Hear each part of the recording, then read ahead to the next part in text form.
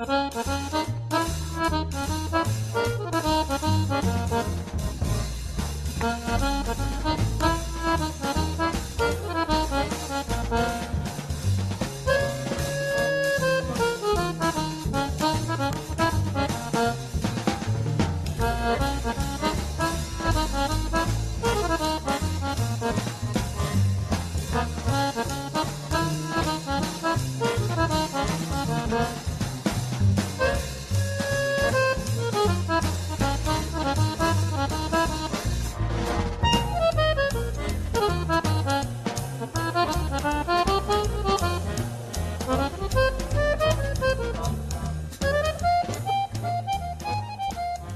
howdy there, group. How is everybody? Joe, how are you? Let's get that out of the way before we make some super big news. How you doing, Joe? I'm doing good, my friend. Glad to talk to you this I morning. I don't see you, Joe. Oh All wait, I see is the Tiger Man. had a There you momentary. are. Don't you ever cheat people out of that second best looking face in the world. And we'll get to that in a moment. Well, everybody out there, we have some news that I'm going to share with you now.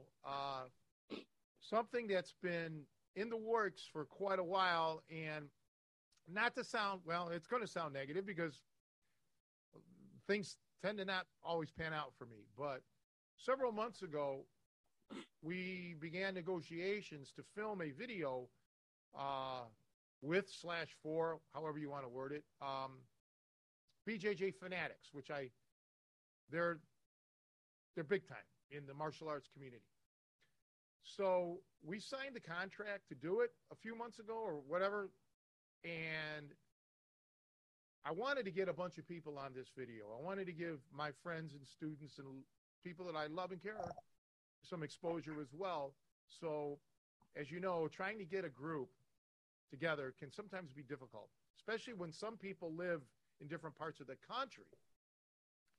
Well, we were able to get everybody together, and we were able to film a new instructional, not series, but an instructional video yesterday at Jason Bender's fantastic gym, my first time there. And that's the big news. I don't know when it'll be edited and released. I didn't ask. I really didn't get a chance to talk to the cameraman afterwards. We went all out for pizza, and he was kind of on the end talking to Jason and Javier. But I'm assuming it will be in a timely fashion in time for 2022, obviously. And I want to, first of all, thank Dan and Zach from BJJ Fanatics for working with me, and I hope we can continue a relationship. We'll see. I want to thank everybody that appeared on the filming yesterday. Let's see if I forget somebody. Well, I will start with Joe Cardinal. So there was Joe, Nico, of course, Josh Pacini, Jason Bender, Joe Dankowski, Javier Palomo, Martin Witkowski, Brian Deneve. There's somebody else I'm forgetting, and the very, who else was it before the, don't mention the big name, Joe. Am I forgetting one other person? Well, there's Donner and Dasher, Oh, and you're going to get me sidetracked. And the big reveal, Bruce H. Lee makes a special appearance. Now, Bruce, he didn't do any techniques or anything, but he's on the video. But everybody else we shared, I demoed techniques and so on, and Javier showed a couple things because of his size difference, which I thought was very good to show a smaller guy. Joe Cardinal got his elbow popped, I think. How is your elbow today, Joe?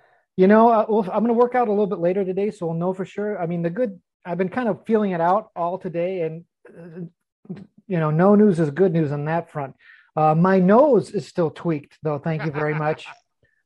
Yeah, it's an easy target to know. So everybody, yes, I've kept it under wraps because things sometimes just, don't turn out. And as I said, when we have all these other people involved, I know who we forgot. Shame on me because he flew in from Colorado. Special K, Costa Cortes. and it was awesome. And then we had lovely Melody, who's also been on our podcast. She was there as the official cheerleader. And now that we have my good news out of the way, kind of have a little bit of bad news. Now, you know, everybody, and most of you in internet land all know about Joe's historic good looks.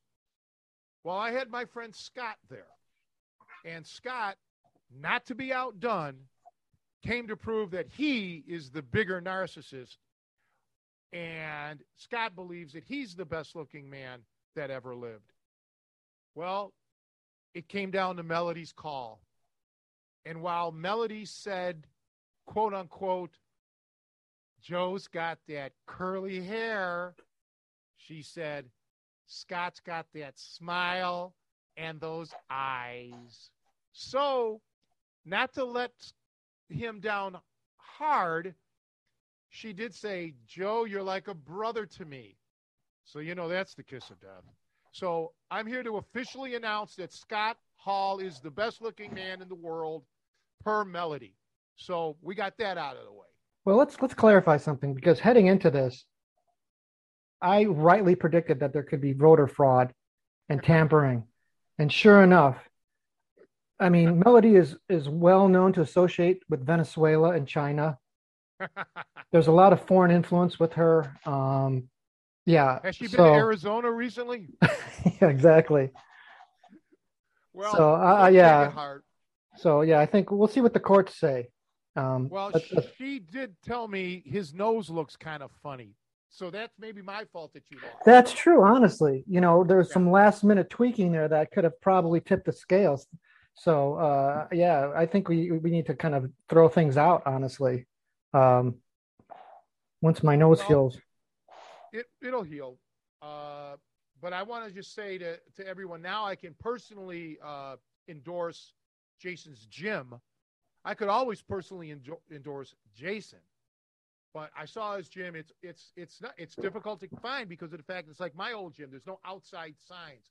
But please, anybody in the Chicagoland area, feel free to go to his gym. And shortly, hopefully, we're going to be in Josh Piscini's place. And Josh and I, we think alike. We click. We're on the same aggressive, combat-oriented style of fighting. And I look forward to doing something over there, I hope. But what a great day. The filming was different than anything I was used to. We sort of filmed like out of sequence, which I heard in like Hollywood, for example, they do that a lot. But I normally film in sequence, so it was kind of weird. And I thought we did a lot of great stuff.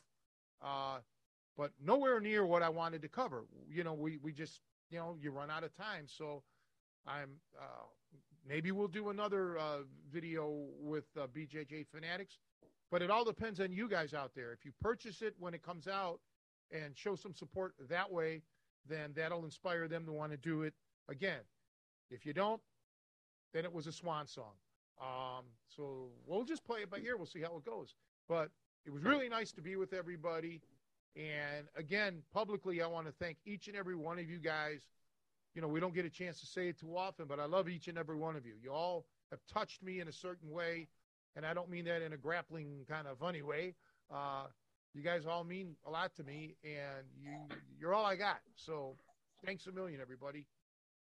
Yeah, I mean, it was super cool to have. It was really like a class reunion to see everybody from all the different eras being there for the training. It was very, very heartwarming actually to see the support and kind of the communal spirit. I think that's a lot of why. I mean, people obviously get into training for a lot of different reasons, but that's one aspect that isn't touched on very much is that you do make those relationships and friendships.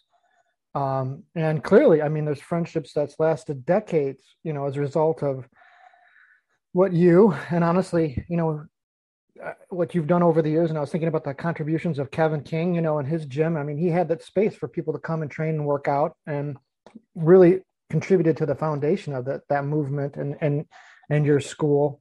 And I'll just say this, you know, I maybe contrary to what you've heard on this, often here in this podcast about my hair and looks, I'm not prone to hyperbole, but I do feel that this video, it may be the single. I was just re-looking through some of the photos that we took because I was just snapping pics throughout, and we have some behind the scenes footage that maybe we'll release at some point. But just looking at the ground we covered, even though, like Tony said, what was funny is kind of watching the progression because once Tony gets teaching, he just starts free associating and starts chaining almost like he would technically and saying, I want to show you this, I want to show you this. And it's almost hard to keep this, you have to be focused. And so I think we really got the balance great. And I'm more than like, this really exceeded my expectations for what we put on film.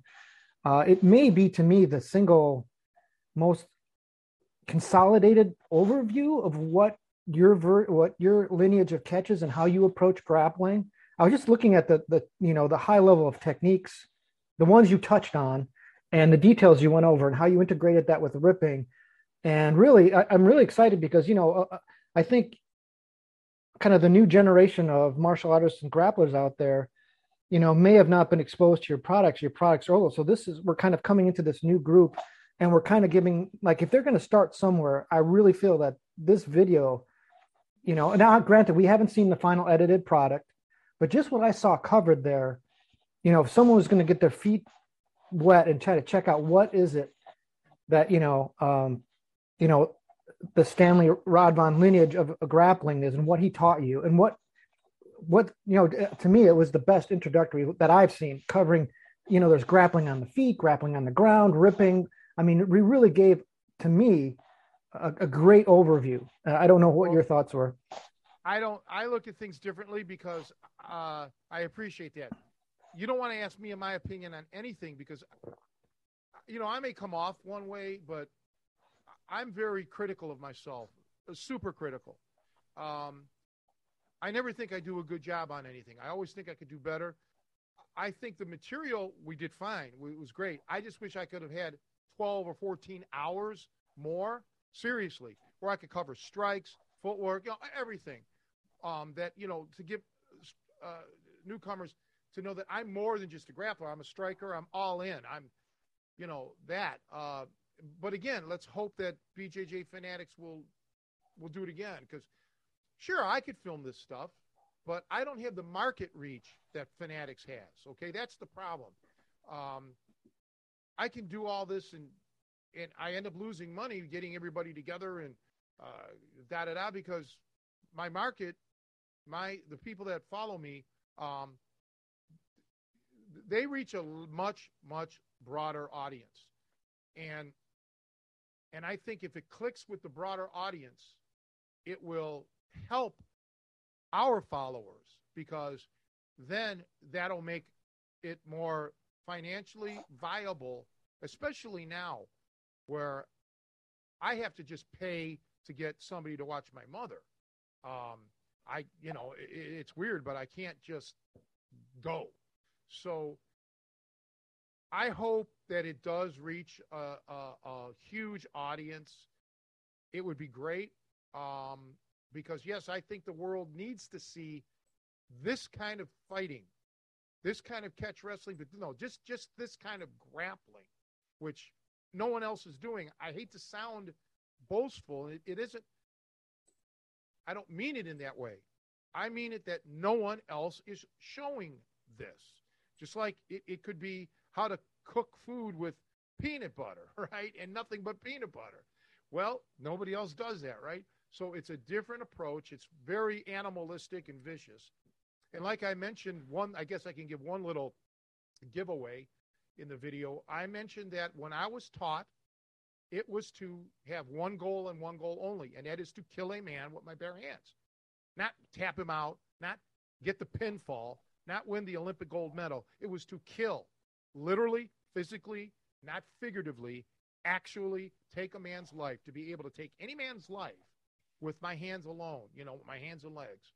And that's the kind of emphasis I try to impart a little bit yesterday on the video.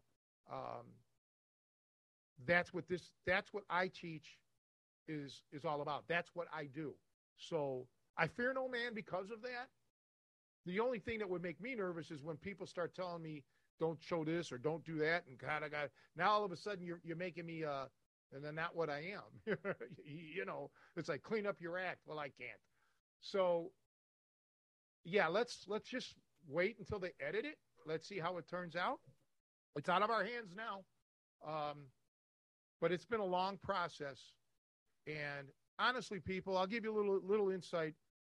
Through the years, I've either physically met or met through email or phone or whatever. People who have promised me the moon. I mean the moon. Like, you're going to be a millionaire.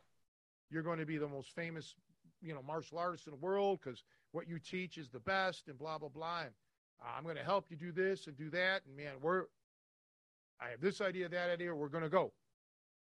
And that's been it. Nothing has ever happened. It's all lip service. It's all bullshit. Total, utter lies. People just like the bullshit and fluff it up. So I've come to learn that over the course of 20 plus years to show me the money kind of deal, right? And it just never ends with the hyperbole from these folks, these promoters, as I guess you would call them. So that's why I didn't want to say anything about the BJJ Fanatic thing, because I just wanted to keep it hush-hush until we actually filmed it, all right? And other things can happen, too. Snowstorm could have happened, or because of COVID, flight restrictions and what have you. So it was best to just keep it under wraps. So it's out of my hands now. It's out of Joe's hands. It's out of all of our hands. It's in the hands of BJJ Fanatics. And I would assume, I don't want to speak on their business schedule here, but I would guess it would go to the editor next, and then we'll see what happens. But Zach Betancourt, who was our photographer or videographer, very nice guy. I guess he's a jiu-jitsu man. He was rolling a little bit with the guys beforehand, and Jason's open mat jiu-jitsu thing. And yeah, I wish I got to talk to him at Lou Malnati's, but I didn't. He was sitting at the other end of the table. I was down at this end. But he seemed like a really nice guy. I was dragging ass afterwards. Because for those of you who've never been at my filming, Bruce Lee nicknamed me One Take Tony because I just want to keep going. And we did, except for like in between scenes. All I would do is go off camera, get a sip of water, and come right back on. Let's go. And 3.5 hours nonstop like that. Although the final video product will not be 3.5 hours, I don't think. But probably like 2 or something. Who knows? My back started flaring up, and so I was kind of tired. And you have the adrenaline dump afterwards. So I was kind of tired at the table, at the dinner table, but it was fine. It was just really awesome experience again, and I really do look forward to doing it again. I hope it transpires. They initially wanted to fly me out to Boston, which I couldn't do because of my mother. And then I got the brainstorm idea of let's see if I can get like Joe said, a class reunion, and kind of surprise everybody to have the old guys scattered from all my different video series, right? They were all on the video. And it's just, how often does that happen? And how often do you have world champions and national champions and all of that appearing on the video? Now, we did want to have one guy that was on our podcast, Blaine. He was there, but he had to leave before the filming because of family obligations. He texted me later afterwards, done, profusely apologizing. No need, Blaine. We're going to hook up, and it's all good. But I think having all those Italians in one place, the toughest men on the face of the earth were in Chicago yesterday. We were in a little group at Jason Bender's facility. That's not hyperbole. There was some badasses at that place. You know that, Joe. Well, it's funny because I was looking, there was a group photo that I was just looking at, and I was like, normally I'm used to like when I'm in a group like with my other friends or coworkers where I'm like, yeah, I could probably. Post that now? Can you download it to the laptop and do a screenshot? Yeah, I can do that. But well, let me finish my point, and I'll let you talk, and I'll get the photo going. But it's like usually in a room, like I said, with my friends, relatives, or whoever, I'm like, I, I'm one of the only people who does fight training. So I'm like, okay, in the back of my mind, I'm like, yeah, I could take everybody here. That was one place where I'm in the room. I'm like, shit, everybody here could kick my ass, Everybody's, it's like, it's being on a low man on the totem pole again, but And you weren't even the best looking guy there anymore either. Right. The story of my life. Because of Always, Scott. you know, never a bride, always a bridesmaid, and,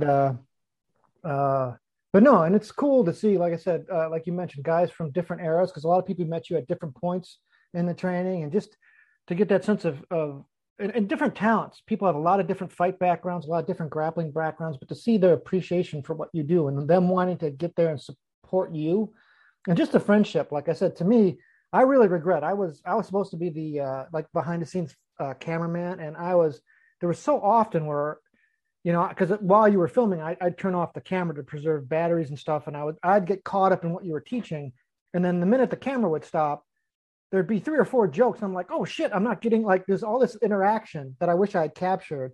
I mean, it's like, it'll be interesting to go through that footage. Hopefully I was able to get it, but there was a lot of great moments just of camaraderie. So just to be there, it worked on a lot of levels. I mean, yeah, so I definitely felt yesterday, I mean, heading into this weekend, I had a lot of anxiety because I think obviously being associated with you and in the business side of things, there's a lot I'm ready for disappointment, right? Like, I'm like, this is going to fall through, something's not going to be, but the gods favored us this weekend because everybody showed up, everybody was there, and like I said, there were uh yeah, it really exceeded my expectations. I think what we got on film was great. I think it's going to be a great representation. um yeah, so it was just like I said, if I couldn't have imagined how it was going to go, that was it. So I'm happy for you. I'm happy for the community. I think we're going to give it a lot of good information. So, like I said, it was just this. It's hard to not come off of that with a big high after seeing that, because that was just like like I said, it exceeded my expectations on so many levels. And like I said, for the guys who were there coming into sport too, they really got a great, what I would say, a mini seminar, because even if you weren't there, everybody was just riveted watching what you're showing and kind of reviewing and going over things. So, I mean, even if, like, I mean, I was honored to be able to be, the dummy and beat on a little bit on film, but just to be on the sidelines watching it and kind of learning was awesome. And so that was just that alone was a great opportunity. So that was just super. So let me see if I can find that picture and I'll let you. Well, thanks for saying all that, because I think it's pivotal. Excuse me, because if this takes off and BJJ Fanatics wants to do another one and then another one, we could finally start to put my system of this style of fighting and preserve it. Because, it's other people are doing things and it's becoming watered down and sport oriented and all this, glorified stuff. And I want to keep what I do because it's very unique. I believe what I teach is unique. I've never seen anybody else do the holds like that, including incorporating the ripping and then, of course, the striking and the movement on the feet, which I want all of this exposed. Now, I've showed a lot of that on my videos previously, bits and pieces here and there. But the problem with mine is the marketing isn't there. And I've said this for years. I don't have marketing experience. I have no marketing ability. And so my videos get overlooked, or there's a whole crop of people who never heard of me, which we're hoping to all change all that. So if this video, yesterday's video, takes off, that'll inspire BJJ Fanatics to do more, and then I can start showing more and more and more, and it'll grow, and it'll get bigger and bigger and bigger. And that, no matter what happens, will ensure that the world will know and this will live on. Otherwise, it may die with me and go in obscurity. And I don't want that. Many years ago, somebody told me, Jeff Goldstein said that I'm going to be like, I forgot who he said, like Van Gogh or one of those guys, that you'll die penniless, but you'll become more famous after your death. Well, maybe not, but the whole point is I still have a lot of knowledge to put on video, And we need to get the market wanting that again. So yesterday was hopefully, for some, you may look at it and say, oh, it's a rehash. It is not. There's subtleties. There's things that we were showing and flows and da-da-da. And we got to get some support for this. You know, every week it seems we ask for certain support on this podcast. Join the Tri-C or join the membership program. And frankly, people, it falls on deaf ears. So there may only be 10 of you people that are even going to watch this podcast. Who knows? But for you 10 or however many are going to watch or listen to this podcast, it's in the hands of BJJ fanatics. Let's hope that they have an audience base or subscriber base, however you want to look at it, that is willing to keep this alive. And so be it, you know, because I don't know how to market anymore. While I have a lot of good friends and students, none of them are social media experts. And that's where we're failing. And failing miserably. I don't know if there's any other known commodity like myself who's been around so long who has failed so miserably at promotion on the internet, be it or call it social media or whatever. And it's kind of sad. But I just don't know how to do it. So let's hope BJJ fanatics can. Joe, were you able to find that photo? I was, and we also have another surprise guest joining us this morning. I got to put my glasses on. There he is. Hey, we were just talking about you guys, man, from yesterday. What a great show. Yeah, that was a good time. What a great seminar thing, a video yesterday. Yeah. So no, I know it was. Well, go ahead. I was just It going was to. just a great time. I mean, you know, seeing friends old and new. I mean, some of these, you know, relationships going back. Any of the listeners. I mean, you know, we've known some of these people more than 20 years, Tony, Joe included, and then other people that have kind of come on the scene. You know, maybe just a few years after that, but still a good 15 years in with some of the folks. So yeah, definitely a big group of, you know, supporters and friends for sure. I think Bruce is the oldest that I've known, the longest, I should say, out of all of you guys. And then probably you next, Brian. I think it was Joe. I mean, not Joe, Bruce. Then probably you and then Joe. And then Javier. Can't forget Martin Bukowski, man, the Polish Canadian. You got to have him in there. Martin was there. No, Martin, but I think Martin came 99. Around the same time. Yeah, he was there before me for sure. Okay, so 99. Yeah, 1999 was like Javier, Martin, Joe. I was 98, so I wasn't like that far behind that. So. No, yeah. Bruce was, I think I met Bruce in 95 or 96, something like 96 maybe it was. But yeah, it was an interesting. I was really gassed afterwards. I was just saying you missed it, Brian, but I was really tired. Part of it was just my back was killing me, but a lot of it was, you know, the emotional dump, you know, the adrenaline dump afterwards. You know, it's like it's over with. All the 6 months of keeping everything hush hush. And so when you say after, you mean after filming or just after the evening, after we all went out and the visit itself? After filming, man. Because man, to be honest with you guys, at that point in time, I could have just found a bed to go lay down on, man. I could have said, forget the pizza. But I was starving too. That's another thing. I didn't time things right with with eating. It's shame on me because I had brought Cliff Bars. I should have had a Cliff Bar somewhere maybe an hour before we were done filming to keep my energy level up. But my physical energy just got zapped, and then emotionally. So like when I was at Lou Malnati's, I was dragging ass. I was pretty tired. So we went. My buddy Scott drove me there.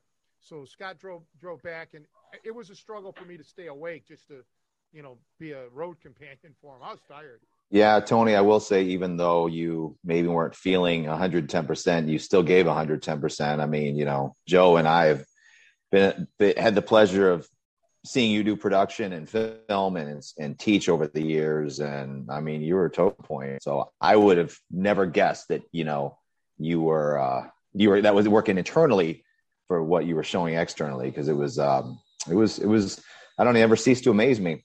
I'll tell you that. Well, I got to give credit to pretty much every one of my ex-girlfriends, and I've learned a valuable lesson from every one of them. They all taught me how to fake it. So that's pretty much what I did. I kept a smile and kept going. You push yourself like the Energizer Bunny. Go, go, go. And you know what? I'll tell you, Brian, I'm proud of each and every one of you guys because even though you all have day jobs, you all have families, children, you name it, I think, and I'm not saying I'm to credit for all of this, but at all, but I'm just saying I'm very proud that every one of you guys looked in shape. You look fit. You guys live the lifestyle. Okay, this is your lifestyle. It's not like some people who just let themselves go. Every one of you guys was totally in shape. That's great. That's really awesome.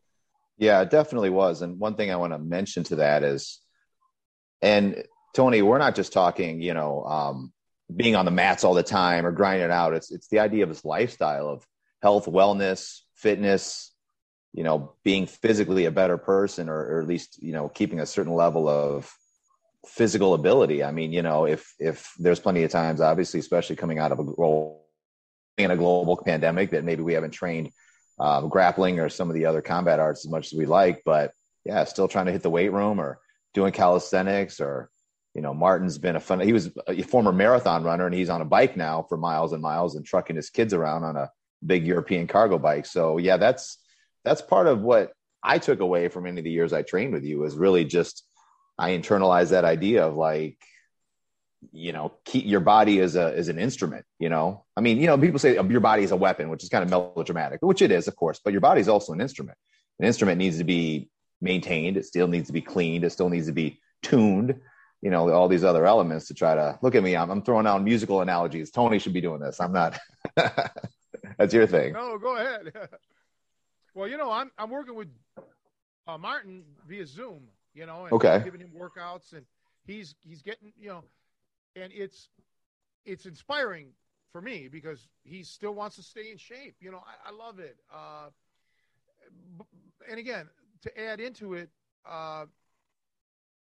So I'm going to chime in on that. So you remember what happened when he had to change out of his shirt real quick, and then somebody else threw in, he's like, "Hey, not bad for a 50-year-old man." I mean, he's, late 40s and he looks pretty good. Yeah, for sure. All of us are middle age or above, and for the most, I didn't want to use the term, but sure. Yeah, I'll use it. I'm old. But you know something? That's the thing. Even with my injuries or my psychological things with my mother and all of that, you can sometimes take a step back and maybe feel a little bit sorry for yourself, but use that as a trampoline. Okay.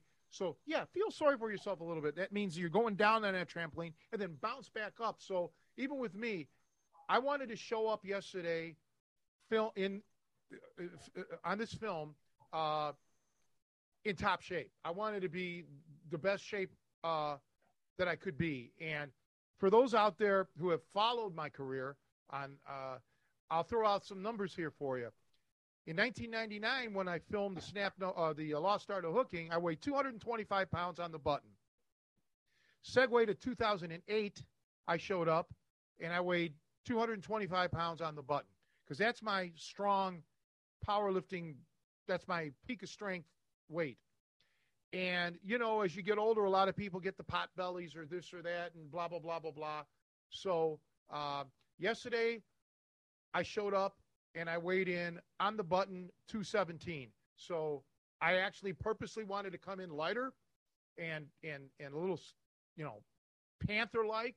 I've toyed around with maybe coming in at 215. I did not cut weight, people. I don't believe in cutting weight. There's no point. I mean, you cut weight for competitions, but for me, I don't cut weight. So that's my walking around weight. And I felt really good. It was just a point of contention with me. It was no big deal. It wasn't going to change the world. But like piggybacking off of what Brian said, you can make excuses or you can just get the damn job done. And I showed up where I wanted to be. And in July when Joe and Scott and I were able to get together for pizza at Pequod's, I really cut all this weight. I cut all the way down, not cut, but I lost all this weight down to 215, but I wasn't lifting. I wasn't working out. And I said, well, Joe, I'm going to put size on now. And I said, I hope to show up on the video around under 220, like maybe between 217 and 220. And, yep, I was able to do it. So I feel good about that. So what were you doing to get the size back on? What's been your routine to get to this level in your figure? Remember something here. First and foremost, I'm not a bodybuilder, never have been. I've always been a strength athlete. But I was feeling pretty physically bad when Joe and I around the Cleveland thing, and so I dieted down first and foremost. No exercise. I just dieted. When I say dieting, I just had to get rid of some stuff that was and I got my weight plateaued where it was stable, and then I just started lifting. And I started lifting and just drinking protein powder, but, eating a sensible diet, high in fish, mostly fish, and some vegetables, no junk food or anything like that. And then I think I got up to like 225, which is normally where I'm going to be. And then from there, I kept the lifting and just cut out the calories, man, just portion control and really low calories and came down. Now, I'll stabilize at probably 220, 221, 222. No big deal. I can lose that weight in a week. So if I had to, which there's really no reason to, but walking around at between 215 and 220 is the best for me. There's just no reason for me to carry the extra weight because I'm not doing anything strength oriented any longer. Yeah, I think there's something that needs to be talked about is not only what you were able to do just physically, because there's muscle memory and it's obviously ingrained into, well, I'm not a scientist, deep down, let's face, in your body, in your mind. And, when you were conducting instruction or filming yesterday, I mean, your reflexes and things you were doing looked the same way I remember you when you were actively teaching, 15, 20 years ago.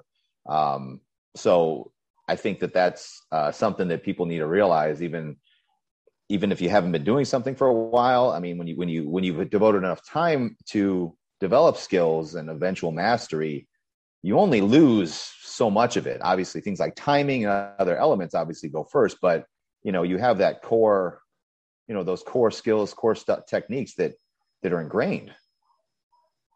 Yeah, it's called ring rust or something like that. But I'm super glad you brought that up, because now we're going to segue a little bit into music, but this is very critical for people out there in the listening audience. As you know, I've trained with a lot of jazz guys, and most of them, to make a living, they weren't playing jazz. All right. They had to play dinner music or, polkas, whatever, not jazz. Now, their technique was great. They did their scales. They practiced all of that shit all the time, but you lose your jazz sense. There's in the jazz world, to be a world-class jazz artist, you got to go on the road, or you got to be playing jazz all the time. You just do, because even though you have all the chops, you lose something. And that's kind of what Brian is getting at. Yeah, if it was nice to get back on the mat, but I don't teach anymore. So all it would take for me is to get in a teaching setting for, 3 weeks or so, a month, just to get back in the groove, get your mind a little bit more, make that mind-body connection. But you should never lose your chops. And that's on me. I never tried to lose my chops. But it was a little overwhelming sensation yesterday. I mean, I filmed a lot of videos through the years, but yesterday there was a big crew there watching. I mean, not crew, like film crew, but just us, the guys. And it was kind of nice, very nice, but intimidating too. Right. I mean, I haven't seen most of you guys. And I was just saying earlier today to my friend Scott, and please, or not to my friend Scott, to my friend Vince, who called, who couldn't make it. He had to work. Vince was on my boxing video, the Foundations of the Jab. it just seems, and please don't get offended, Brian, and don't get offended, Joe, or anybody else out there that was there yesterday. It could just be me, but I don't seem to be the Mr. Miyagi, okay, to you guys. Let me explain. Mr. Miyagi, the old, short, fat, out of shape guy that's teaching Daniel-san. I think some of you guys still look at me as the world kick-ass, killer catch guy, and that's how I look at me. That's how I want to still be. I don't want to be the 57-year-old Mr. Miyagi. I still want to be able to tangle with you young bucks and guys younger than you. So I can't become the world's oldest or the world's toughest couch potato just yet. I still have to keep my fitness going, which I guess is good. But sometimes I just wish I could just blimp out. Does that mean I can stop waxing your car? No, you can stop waxing my car, but don't stop waxing my chest. No. Well, I don't want to be Daniel either, because I don't want to wear, short shorts, cutoffs, jeans, and I definitely don't want to be Italian. So, I'm happy with this setup. Hey. No, I just want to stay fit. And it's a lot of people. Now, here's the negative about this. When I go out in public, like bars or something like that, I still get the looks from the assholes, the 20-somethings, I think they're tough guys. I'm like, dude, I'm your grandfather, for Christ's sake. Wouldn't look so good if I beat you up and put a pacifier in your mouth now, would it, kid? I wish that I could sometimes just be the little old man, but yeah, whatever. I'll try to stay in shape as long as I can, but no, but look, that's another thing I told Vince. I said, every one of you guys was athletic. That room was full of athletes, world-class athletes, national-level athletes, every one of you. And Joe sometimes is a little bit hard on himself, but, Joe's a great athlete as well. Everybody there was a winner, and you don't get that too often. Sure. So let me ask you this, Tony. So for me, it was almost like, well, I say like my wedding, like different worlds colliding, because I had, people from the Tool and Die era. And then obviously when I came back to Chicago in early 2000s, training with guys like Bender and Costa more.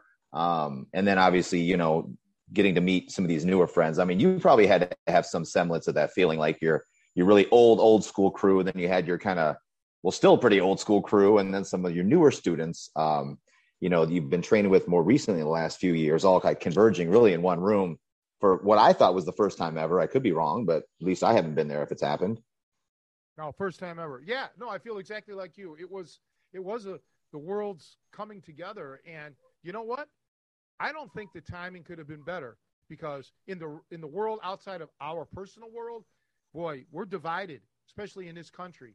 Yesterday we were united, and it gave me hope. It really made me feel good. And the casual off-camera comments that were given to me, Josh Pacini wanting to bring me out, or somebody else saying something about sympathetic about my mother and the situation, and just building me up for no reason, for no payoff on their end. They weren't sucking up to me. It wasn't like I'll say something nice and get a free lesson out of Tony. It was just a bunch of genuineness. Bruce picking up the tab at the pizza shop, we're Malnati's. Just to show the outpouring of love and support. And Melody being there, who just was saying nice things to me at the dinner table, and all of that, and just being around her and her aura.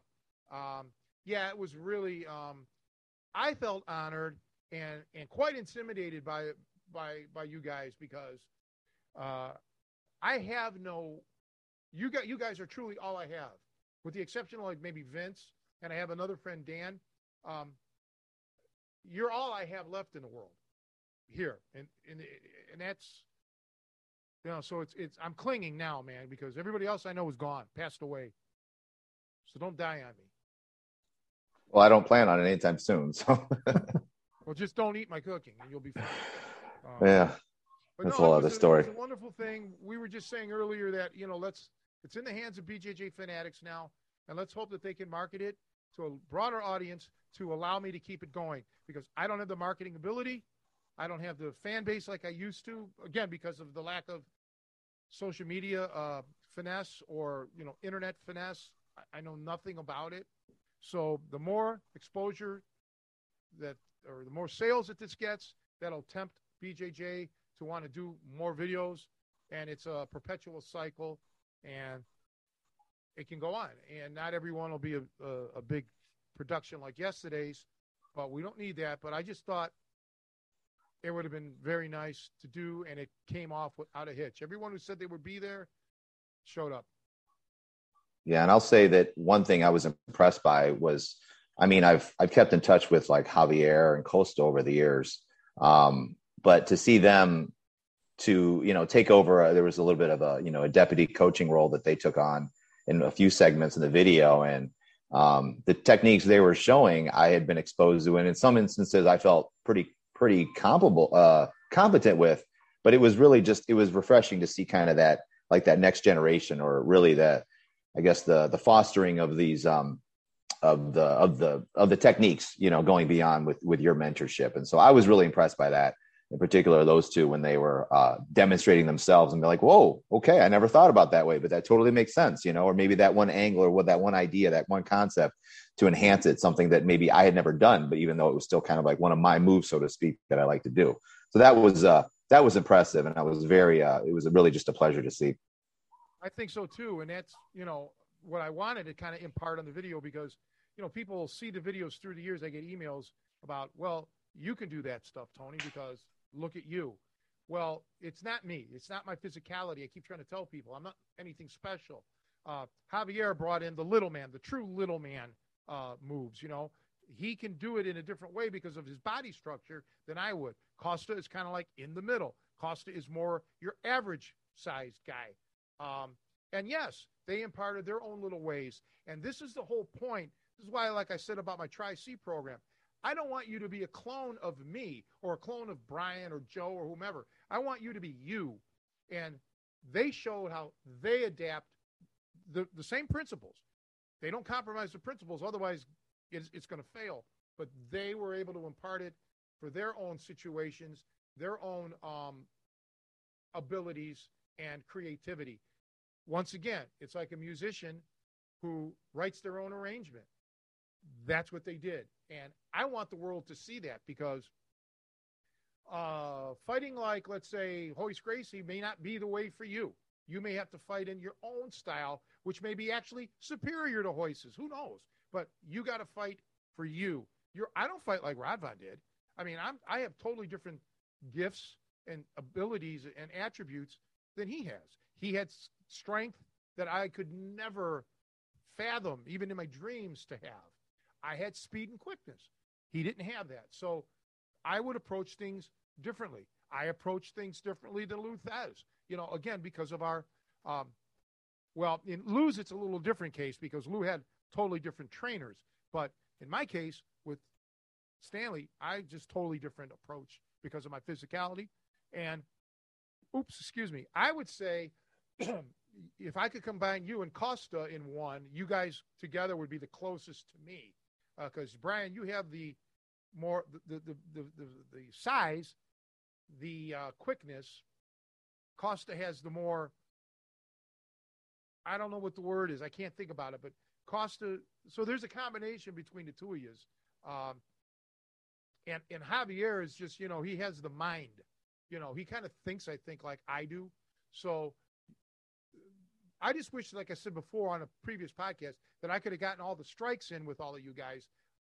There's still time. Who knows? But well, maybe we can go to the island of Dr. Moreau and get all three of us merged into this freakish hybrid grappler, and Did you hear that shit that Melody was talking about at Malnati's about that shit?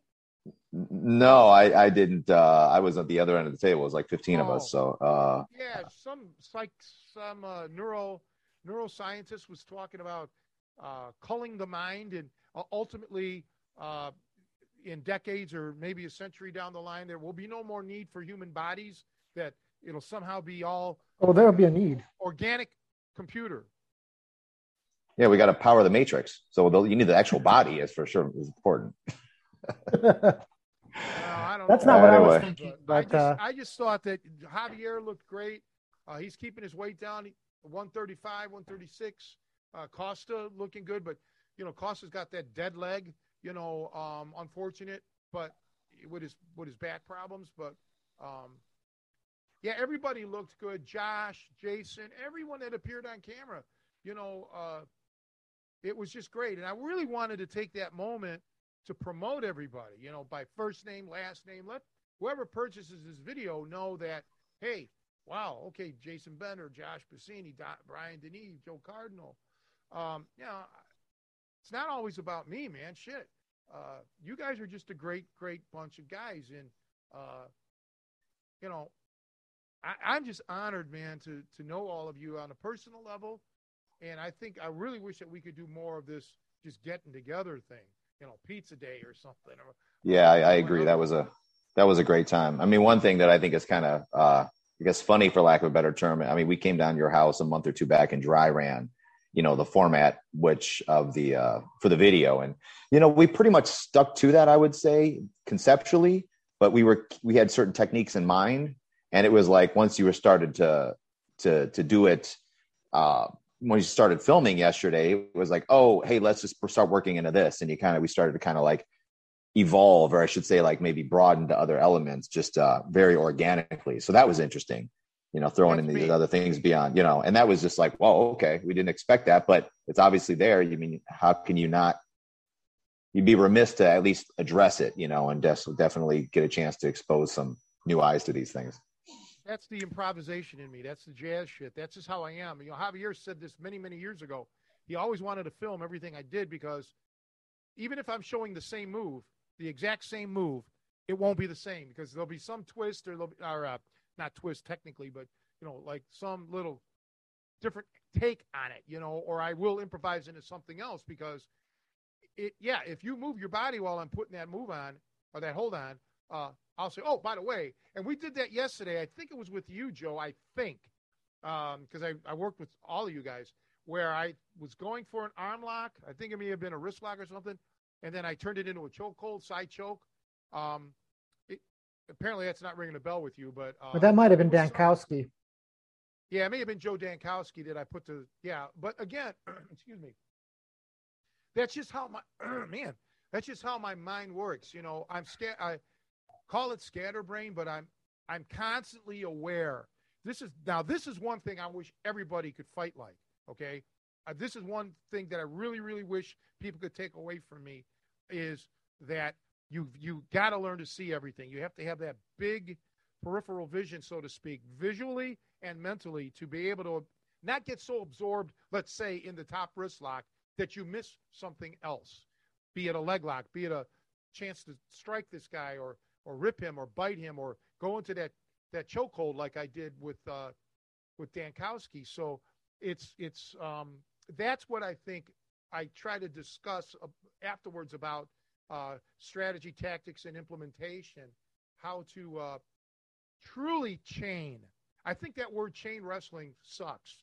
And I've seen people chain in a way that I would never chain, such as chaining just a limb, going from a top wrist lock to a straight arm bar to a double wrist lock to a key lock. Well, that's fine. The human body normally doesn't move that way, just the arm. The whole body moves, and you've got to start opening up and getting a more omni approach, more panoramic, and start attacking the whole damn body. So this guy has, like I mentioned in the film yesterday, panic attacks. The guy's never going to know where the hell you're coming from. So I can go from an arm bar to a neck crank, or a choke, or a leg lock, or something. That's really what I want to impart on the fight world. It will make fighting, it'll take it to another level, because it'll make it very entertaining for the studio audience as well. Not so damn boring. You think that's just kind of true of all kind of human pursuits, though? There's a level of mastery, because this is something obviously I strive for. I don't think I'm anywhere close, but when you're first learning something, or you're trying to master something, you have to almost kind of have a tunnel vision on it. So, if I'm doing the top wrist lock or whatever it is, I have to really be thinking about what I'm doing, and I can't, or maybe it's you kind of, you have to like get to the point where you're comfortable enough with that move that you can be doing that, and also kind of let your peripheral vision be trying to see what else is going on. So I get that, but I'm not talking about for beginners. I'm saying ultimately, this is where you have to be. People don't know that because, for me, pretty much because all they see is the instructional. All they'll see is that one move and Tony going over it, in detail. They don't see how I put all this stuff together, I guess is what I'm getting at. And we showed a little bit of that yesterday.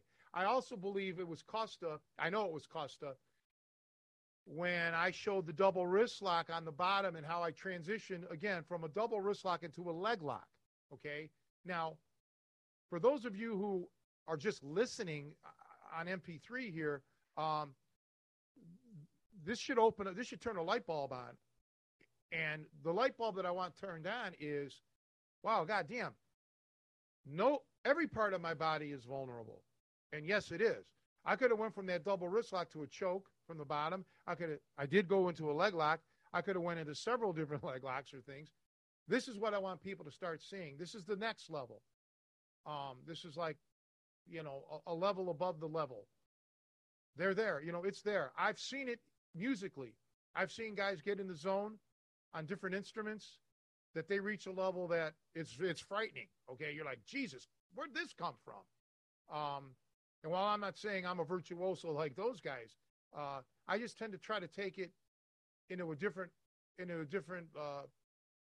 atmosphere, I guess you'd say, outside of he's going for the armbar and that's all he's going for. No, I'm not like that. Well, I got to wrap up in a couple minutes. My family's coming back, so I'm going to head back. I'm actually it was a good surprise, Wisconsin. Man. So yeah, it was a great surprise. I had a lot of fun yesterday. I'm really excited to see the final product with the video and purchase that whenever that's released. And I think anybody who purchases it will be very, very impressed by the material that we shared, which ultimately, and I mentioned this, I made this analogy and I actually borrowed it from another podcaster this is Iron Man 1 that we were doing. I mean, people think, talking about the Marvel Cinematic Universe where there's 30 films, Joe, 35 or something ungodly number. But yeah, so people think we're at the more recent ones like Infinity War or Endgame this is the first and original. This is kind of the core things set in stage. I guess, Tony, maybe to more your context, it's like the first part of Rocky, like the first half before he even fought Creed, when he's just like in the training element. We're not even at like fighting Ivan Drago or the Creed trilogies or any of that other stuff. This is just the first part that is really setting the stage for the entire storyline or the entire things to come. And I think that's important. It's not just these techniques. And I've had the benefit of seeing much bigger than this. But these need to be obviously instilled, taught, and of course perfected if all goes well. I agree, and that's in the hands of BJJ fanatics. And you're only going to see trilogy or the stage 2, stage 3 if there's interest, if there's purchases. The bottom line is people have to buy the product, and you'll get to see more and more, and therefore the legacy and you'll see Rocky 2, Rocky 3, Rocky 4, Rocky 5, or Debbie does Dallas, Debbie does Cleveland, Debbie does Chicago. There you are with your old references. They've made other types of those movies since then. I don't know and we these can get Marvel into guys. Well, I don't know who the hell no, I'm talking about what you just mentioned, those types of movies. But there's not a reason to watch those anyway. There's real people to meet Some of us appreciate vintage porn. That's all I'm going to say. You just triggered an algorithm probably, and this will get like shadow banned or something. Hey, it's great seeing you. Love you both. We'll talk soon. Okay. Yeah, thanks for jumping in, man. You betcha. See you later. That was another nice surprise. See, I didn't know. Did you know he was coming on? Well, leading up to filming this, I'm like, oh, this is going to be great because the whole experience will be fresh in our heads. And I'm like, oh, you dumbass. We should have, I should have put the invite out to everybody to see who could jump. And I didn't do it to everybody, which I regret. But I'm like, real quick, I texted Brian. I'm like, dude, are you available? Because I'd like to get different perspectives because I definitely, what I saw, each one of us has our own, what we took away from that experience and trying to capture that while it's, real fresh, so I'm glad he was able to jump in. So unfortunately, so it's just poor planning on my part. I should have really there that night say, hey, whoever's available at this time, jump on in. I'm glad that he brought up about the Costa and Javier thing because again, everybody has their own little take And, it's nice to see different body styles or just different people. Even if somebody was identical in size to me, they're going to bring their own little tangibles to it. And that's what it's all about. And Javier, of course, being a multi-time world champion, so many people don't realize, hey, man, this is catch wrestling. They talk about Sakuraba or something. Nothing wrong with that, but man, you got guys who are, as good or better grapplers like Javier, that are, doing it, and it's a great thing, but no, I just hope we get to do more. I really do. And of course, again, it won't be 10 of us, but it'll be you and maybe Nico or whoever else I can get the demo on. And even if it is just one person, I'd like to have 2 people at least minimum to demo on. But I'm sure, we could get Jason again or Josh or somebody. You, of course, Nico if he's available. We'll get somebody. But yeah, again, thanks, man. But. And there's probably people we're not even mentioning or forgetting to mention. I don't want to leave people out, but there's a lot of behind the scenes people. But Bruce said he's moving back to Chicago eventually, but Costa had to fly a long way. So, I can't expect that from people. But there's so many, everybody there that was there yesterday will be always invited to appear on any of the videos. It's just if there are any more, which I hope there is. So that's a good thing. Joe Dankowski is awesome. I would love to have him on more videos and have him go, shoot and do stuff like that. And I have ideas. I have plans. My thoughts are some real live wrestling and getting on there and showing how you should snuff somebody in under a minute or right around the 1 minute mark. And if you don't, shame on you because the options are there. And that only happens when you start looking at the body as a whole and learning how to attack not limbs, but attack the body. Everything, every part of the body has to look like one thing to you. And there's all sorts of don't look at the pizza as a slice. Look at the pizza as a whole and then go for those slices. That's how you have to look at it. Too many people look at it like the pizza's already sliced and you got to take that one little piece that's there. No, the body as a whole, attack the damn thing. And I want to really emphasize that. And then, of course, with the ripping and the strikes, there's just really no reason that this fight should take a long time. You have a loaded gun and they don't. That's how you have to look at it. That was Lou Thesz's analogy, by the way. He said, Tony, you got a loaded gun and they don't. Or we have a loaded gun and they don't. So, but yeah, I just want to, that was just awesome, man. Awesome yesterday. And I'll riff on what you're saying about especially kind of the combat-oriented, street-oriented side of grappling, because a lot of people, just out of necessity or whatever, out of situations, 99% of all grappling is sport-oriented. Some are more combative than others. Obviously, when you start putting submissions in, obviously it starts to resemble a fight a lot more, but you need that reminder of just how, like when you were saying, basically, you should be able to snuff that person in a minute. To me, it's just how vulnerable the body is in a grappling scenario, that if you screw up just slightly, especially when someone is willing to target you, when someone is, like you said, going to be vicious, the whole calculus changes. So there are pin positions that I'm in that I could ride out for 30 seconds, a minute, while I'm trying to find my way out of it in a grappling scenario. I've been there. People have me, whatever, cross chest, pin, whatever, and I'm taking my time to get out of that. But like in the video we show, in a street scenario, I'm in a life or death situation. You can mangle me up very quickly. I've just made it's not that I have 30 seconds to get out of this spot. I am done for. Like you use the term a couple times, nailed to the cross. And it's just like I said, even if you have me in a certain position for 10 or 15 seconds, you're going to devastate my face. You're going to tear me up. I mean, and I think that's a reminder that, especially if people are thinking about this in terms of self-defense, positions that you may be safe. I'm defending the choke, or I'm defending my arm, from this lock. The human body has so many vulnerabilities. And if someone is intent on hurting you and has a hold of you, you're a lot more vulnerable that you realize. And I hope that this video I mean, I hope a lot of things from this video, but I hope that this will be a somber reminder to everybody just how dangerous fighting is, just how nasty it can be. Um, and I mean, I think that's maybe one of the main takeaways I have from you is that like you've got to be able to be thinking in those terms when you're grappling, um, just how dangerous it is. Like you said, the loaded gun thing, it's very true. You know, if I screw up, if I get pinned or if I get held down, uh, in very short order, I'm going to be in a lot of hurt.